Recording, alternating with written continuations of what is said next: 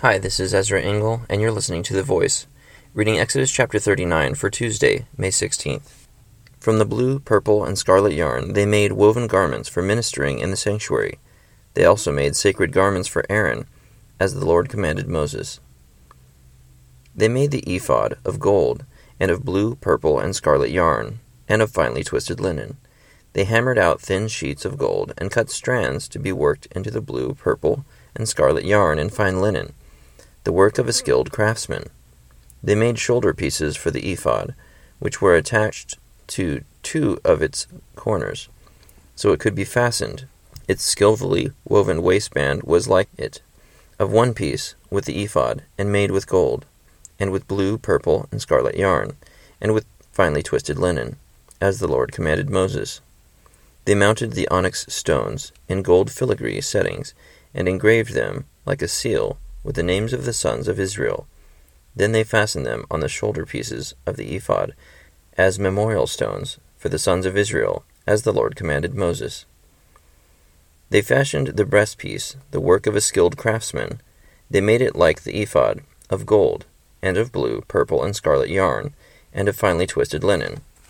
It was square, a span long and a span wide, and folded double. Then they mounted 4 rows of precious stones on it.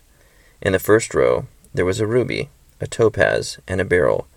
In the second row a turquoise, a sapphire, and an emerald. In the third row a jacinth, an agate, and an amethyst. In the fourth row a chrysolite, an onyx, and a jasper. They were mounted in gold filigree settings.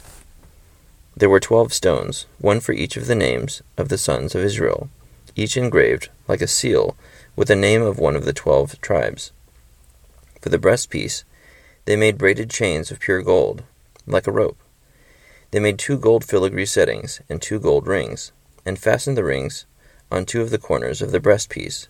They fastened the 2 gold chains to the rings at the corners of the breastpiece, and the other ends of the chains to the 2 settings, attaching them to the shoulder pieces of the ephod at the front. They made 2 gold rings, and attached them to the other 2 corners of the breastpiece on the inside edge, next to the ephod. Then they made 2 more gold rings, and attached them to the bottom of the shoulder pieces on the front of the ephod, close to the seam, just above the waistband of the ephod. They tied the rings of the breastpiece to the rings of the ephod with blue cord, connecting it to the waistband, so that the breastpiece would not swing out from the ephod, as the Lord commanded Moses. They made the robe of the ephod entirely of blue cloth, the work of a weaver, with an opening in the center of the robe, like the opening of a collar, and a band around its opening, so that it would not tear. They made pomegranates of blue, purple, and scarlet yarn, and finely twisted linen, around the hem of the robe, and they made bells of pure gold, and attached them around the hem between the pomegranates. The bells and pomegranates alternated around the hem of the robe, to be worn for ministering, as the Lord commanded Moses. For Aaron and his sons they made tunics of fine linen, the work of a weaver, and the turban of fine linen, the linen headbands, and the undergarments of finely twisted linen. The sash was of finely twisted linen, and blue, purple, and scarlet yarn, the work of an embroiderer, as the Lord commanded Moses. They made the plate, the sacred diadem, out of pure gold, and engraved on it, like an inscription on a seal, "Holy to the Lord." Then they fastened a blue cord to it, to attach it to the turban, as the Lord commanded Moses.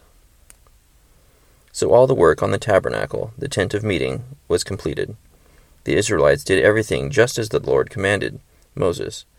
Then they brought the tabernacle to Moses, the tent, and all its furnishings, its clasps, frames, crossbars, posts, and bases, the covering of ram skins dyed red, the covering of hides of sea cows, and the shielding curtain, the ark of the testimony with its poles, and the atonement cover, the table with all its articles, and the bread of the presence, the pure gold lampstand, with its row of lamps, and all its accessories, and the oil for the light, the gold altar, the anointing oil, the fragrant incense, and the curtain for the entrance to the tent, the bronze altar with its bronze grating, its poles and all its utensils, the basin with its stand, the curtains of the courtyard with its posts and bases, and the curtain for the entrance to the courtyard, the ropes and tent pegs for the courtyard, all the furnishings for the tabernacle, the tent of meeting, and the woven garments worn for ministering in the sanctuary,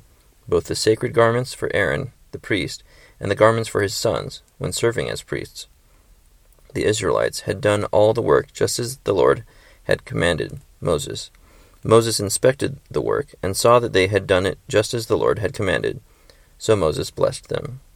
Exodus chapter 39.